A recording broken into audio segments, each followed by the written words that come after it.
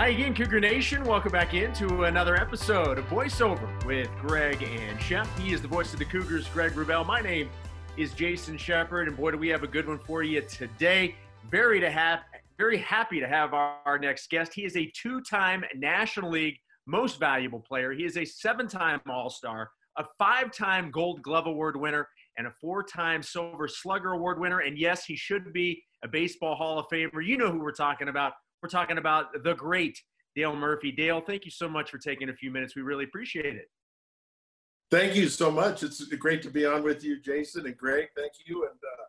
And really happy to be on here. Thanks for the invitation. Oh, you bet. Look, everybody has their own stories on what the last couple of months have been like with the quarantine life.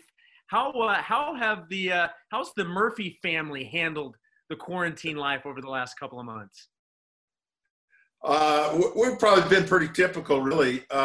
We have a number of our kids still live in the state and relatively close by. So, we saw our kids for quite a few years growing up, but we're missing those grandkids. So, things are, I think we've done really well here in Utah, obviously. And so, getting together in small groups and social distancing and stuff. So it's been good to see our grandkids for a while, but really just, typical stuff, which is not very much going on. As some may know, I opened a restaurant 3 years ago in Atlanta by the ballpark. So that's been one of my big concerns, as we know, during this time, that the restaurants have been particularly challenged, but I got a great team and a great manager. And of course, I'm missing baseball, and I'm usually in Atlanta a lot during this time. So that's been the strangest thing is slowing the travel down. But I'm kind of, I try to look at it optimistically that there's going to be some good things and come of this somehow, some way. And so it's actually been good to stay home, and it's made me reevaluate some things. Maybe we'll see how much I travel after this, because it's been good to be here.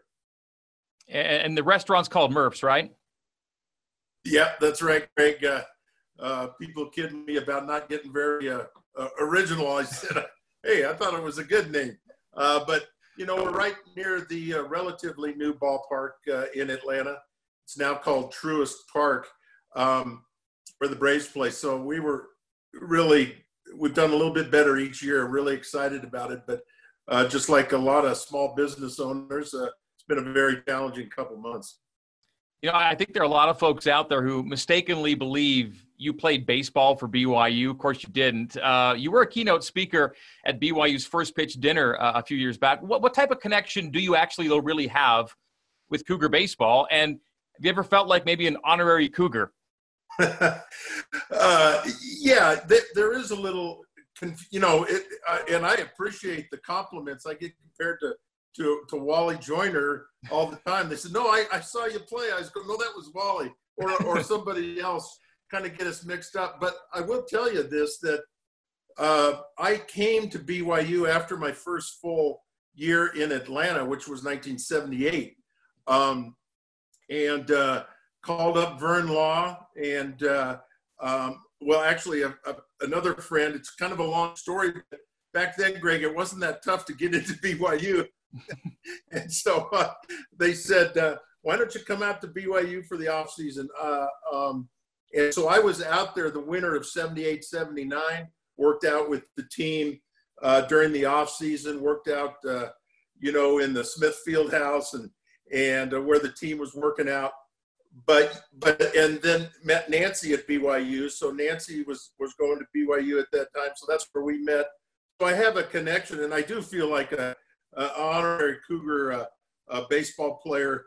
Really got connected to the school, obviously then, but then once I got to know Glenn Tuckett, if you ever get to know Glenn Tuckett, you become an honorary Cougar, all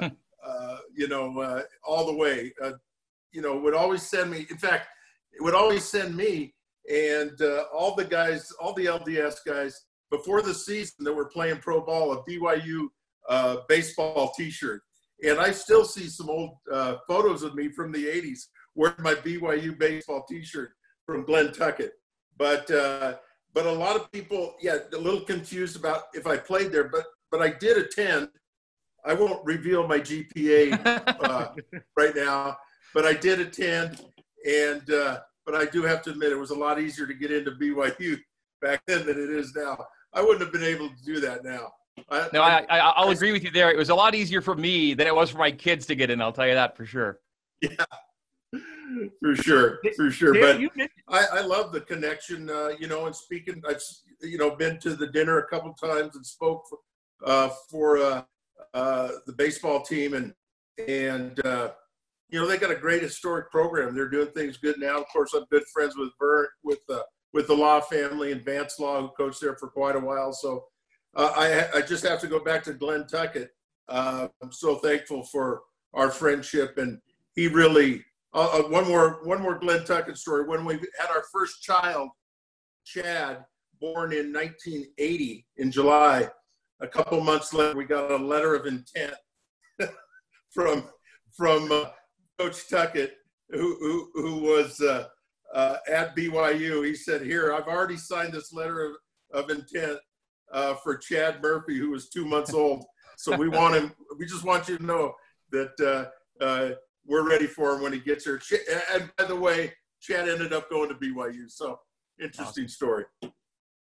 You mentioned, Dale, Wally Joyner, and I would say Wally, Jack Morris, those are probably the most well-known former BYU players that made it to the show. But the BYU baseball program historically has done a really good job of putting players in Major League Baseball. And I think with what Coach Littlewood and his staff have done in the last 8 years, I think they've done a really good job of putting the program back in that spot.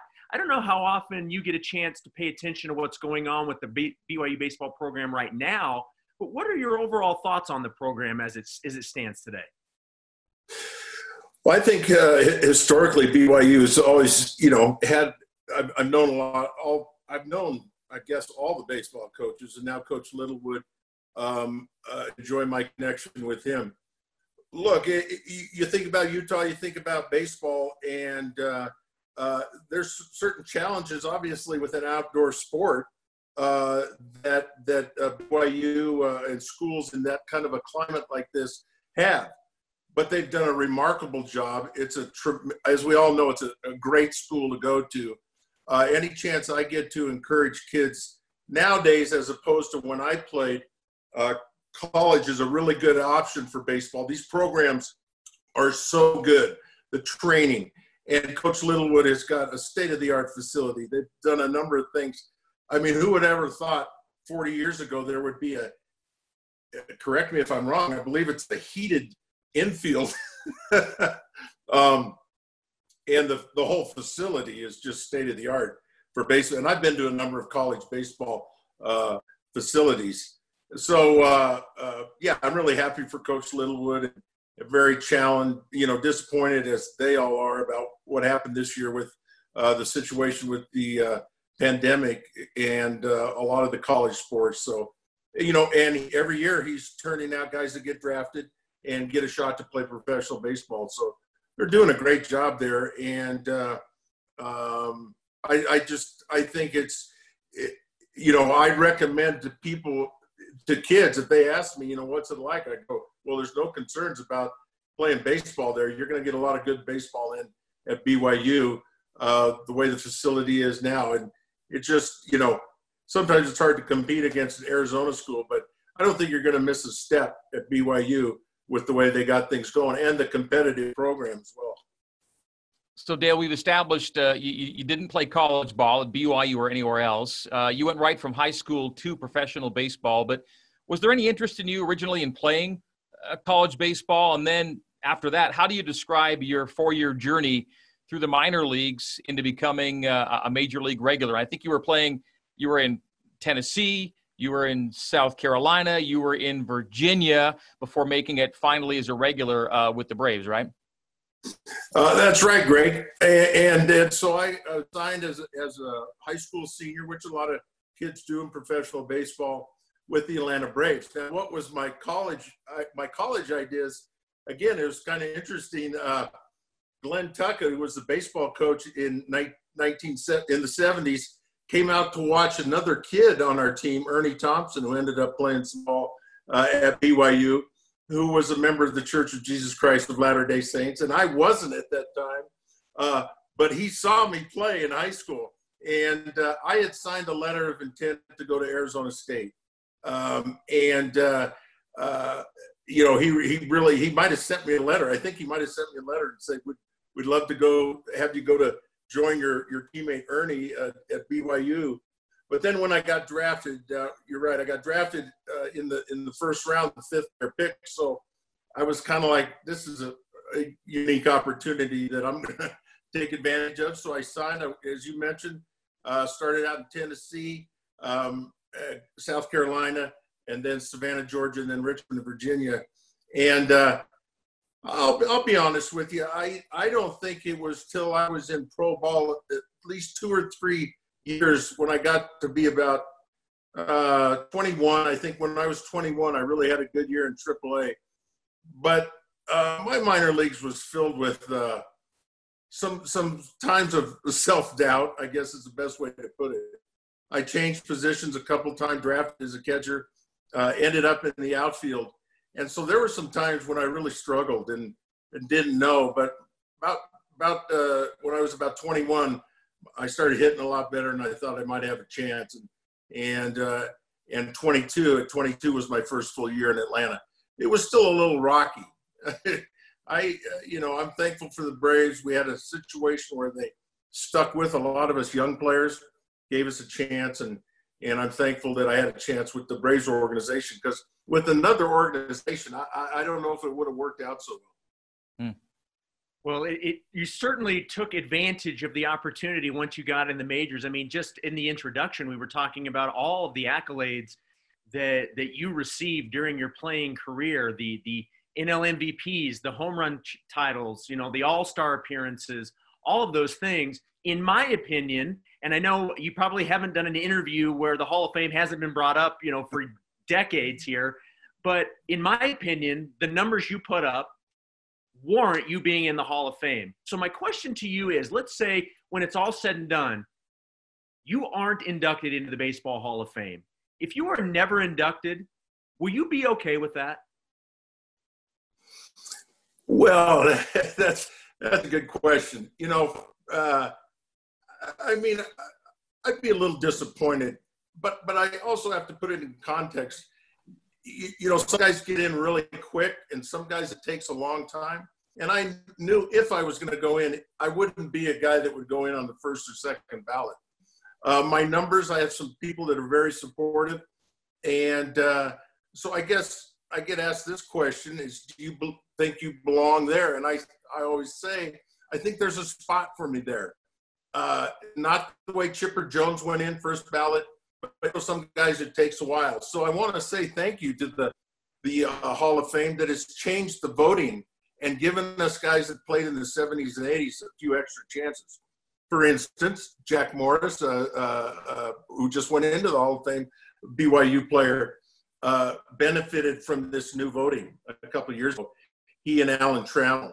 So I'm in that group that I will get considered. They've just changed it, so I will get considered about every 2 or 3 years, again and again and again. And the more you get considered, the more chance you have. But I'll be a little disappointed, I think is the best way to put it. But, I understand it. It's a hard place to get into. That's the way it goes. So, like I said, I appreciate the Hall of Fame that has changed the voting to give us guys in the 70s and 80s a few more chances. Dale, turning it back to the COVID crisis for a minute, do you get the sense that Major League Baseball is going to make it back and look again like baseball this summer? And the scenarios are pretty complicated, but can you see everyone getting around it to a point where, they play games again? Well, you're right, Greg. Complicated. I've seen the proposal and what's been online and all that they have to go through. The Korean Baseball League, I guess, has shown that you can do some things and still be very safe. So I'm optimistic. It's going to look a little different, but I don't really have a problem if they make some changes, expand the rosters, put the DH in the National League. I think that's an eventuality anyway. So I'm optimistic, and if I was a player, I would certainly not look forward to a year without competitive baseball. That would have messed me up. These kids have played a lot more.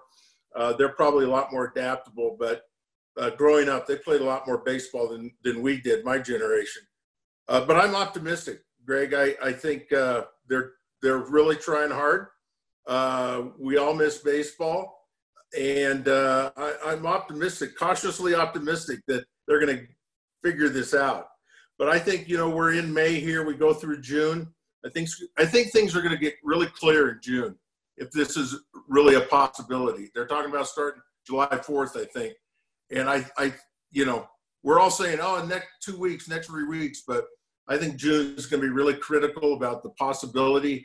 And I'm just keeping my fingers crossed. It's going to look a little different, but who knows? Some of the changes could be permanent someday. I think there are a lot of us that just want baseball. However we get it, we just want to have baseball, whether it's with fans, without fans, just the ability to have it. And Dale, for the majority of Major League Baseball's history, it's been known as America's pastime. And certainly you don't come back just because of this, but I think – how much of an opportunity do you think Major League Baseball has to bring back some of the clout that it had as America's pastime, if it can come back and give sports fans something to enjoy again? Yeah, they got a great opportunity. Isn't it interesting to think about the history of our country and of baseball, that it's never stopped through all the wars and everything. Our culture loves sports, loves the game of baseball. We got some of the best. The real challenge for me is not seeing baseball is we got the best players in the history of the game at the youngest age that they've ever been. The top 5 have never been this young before, and led by Mike Trout. So we're really missing a unique opportunity in baseball. And so I think they realized that to get back, I think baseball is connected. You think about 9/11 and getting that first pitch back. It's going to be a little different in this situation, but just the fact that we'll have, I think baseball, entertainment in general, professional sports and entertainment, we need diversions. We have a lot of challenges in our lives, even when we're not going through something like this. Baseball and entertainment and sports is something to kind of break the monotony and break the challenges we have. And that's a good thing. And I would agree with you. If there's ever a time where we need some kind of thing to watch and be entertained by and have some fun is now, because this has been a very challenging situation. So baseball's got a chance to really help us as a country get through some of this stuff, I think. Yeah, no, I agree with you 100%. And, one of the storylines going into this season, obviously, was the Astros cheating scandal. And that really, because of the situation and no games, that story has taken a back seat. And before this, the big scandal, if you want to call scandal, is the PEDs. And recently, Jason Giambi said he thought that what the Astros did was just as bad as the PED issues that baseball faced. Do you agree with that? Do you think that they're on the same level?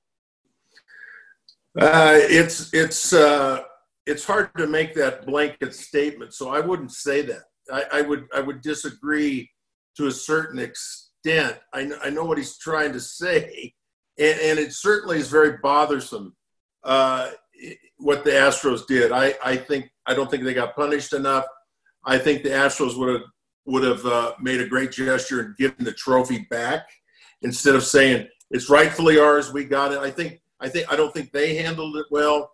But to say for the years and years that we had, I guess we could call it rampant performance enhancing drug use,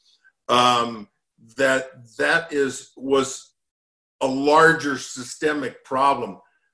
So I would disagree. I'm not saying, I understand. I think the Astros should have been punished more, but so many things changed during the steroid era. I mean, there were a lot of things that guys are never going to be able to reach again. There were records broken that probably shouldn't have been broken.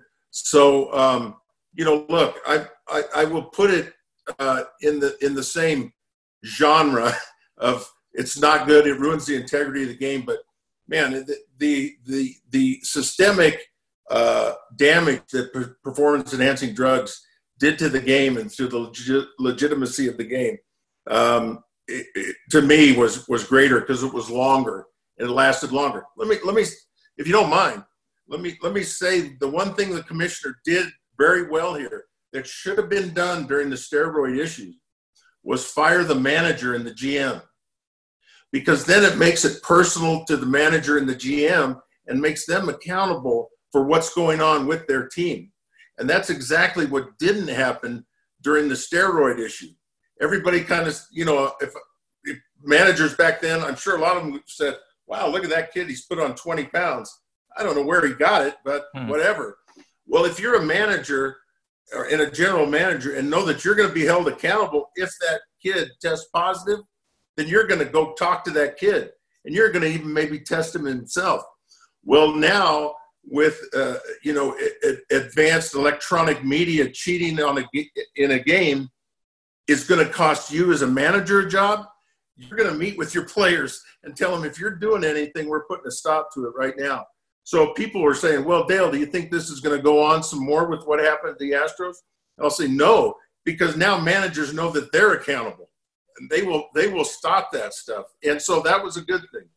I might say too, my son Taylor said the other day, boy, the luckiest team in baseball right now is the Astros, because they were looking at a season of not a very welcoming reception everywhere they went. So they kind of dodged the bullet for this. You've mentioned a couple of your kids. You and Nancy have 8. Is that right, Dale? Yes. What's the age ranges right now? Oh, you would ask me that, Greg. Okay. Let me see here. What year is it? Chad, our oldest, is 40 this summer.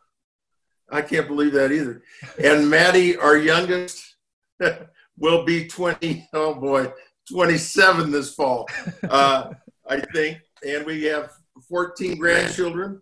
And, so we've really been blessed. But I just got to say, I'm so thankful for Nancy. When I think about my career, guys, Chad was born in 80 and Maddie was born in 93, the year I retired.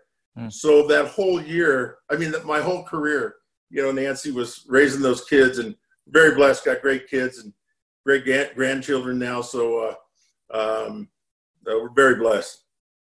Athletics, obviously, a big part of all of your lives. Go ahead, Dale. Don't ask me their birthdays, though, okay? No, I won't do that. How big did sports end up being, though, for your? Of course we know that for example, Jake, played at the Division I level, but in the entire family, how strong was the tie of sports with participation, attendance, fandom, and where are you guys all now as a family that way? Well, I think we learned a lot, as most parents do, trying to figure out what opportunities to give your children. And so obviously with my background, there was growing up this sense that, well, let's all, be involved in sports somehow. And people ask me all the time, because I ended up with some football players, as you mentioned, they all did play baseball at one time. But what was really interesting to us, and I got to share a story with McKay. He was, 8 or 9, and this was a really interesting moment in our parenting years. As I was driving him to the ball game, I said, McKay, what's your favorite position? And he actually said bench warmer. And I laughed because McKay was all, it was funny, but he was always cut up. And I said, no, seriously, what's your favorite position? He said, no, it really is my favorite position. And so I think he liked to play baseball, but he loved playing with the little puppy dog that walked by or whatever. And I reminded him he was playing the outfield a couple of nights ago, and I said, you made a great throw from the outfield. You threw that guy at second. And he said a real interesting thing. He said, Dad, I may be good at it, but it doesn't mean I like it. And I thought to myself, wow, that's kind of profound, because what we found was our kids were good at a lot of things, but they liked certain things more than they liked it. So I've ended up, like Chad's a professor in the business school at Oregon State. I have an artist. I have a lawyer. I have kids that are doing a lot of different things. A couple of my kids are working here locally for a couple of the startups here in Utah Valley. And so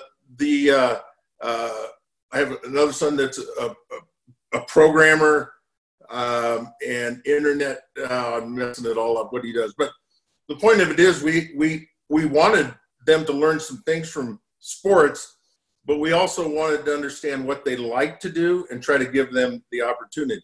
I think the real challenge, I'll end the answer with this, Greg, is what's really interesting for me is when they were really good at a sport, but they didn't necessarily enjoy it. I thought that was a real, they have a number of different talents that they may like to do something different, even though they like a lot of things. So as a parent, you got to be careful, because, you know, being an athlete or professional athlete or any of us, we tend to push them toward what we want to. You got to be very careful. Find out what they like to do and give them an opportunity.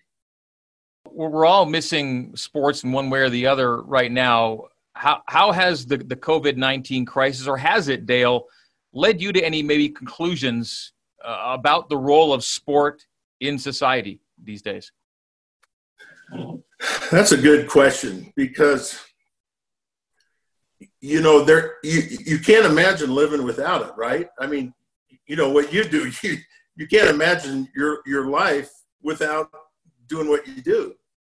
And then all of a sudden it's gone, and you know, it's kind of like this. When I spend, and a lot of guys, when they spend a few years in professional baseball and they retire, I mean, they don't think the sport is going to end, but you do think people are going to miss you. You know what I mean?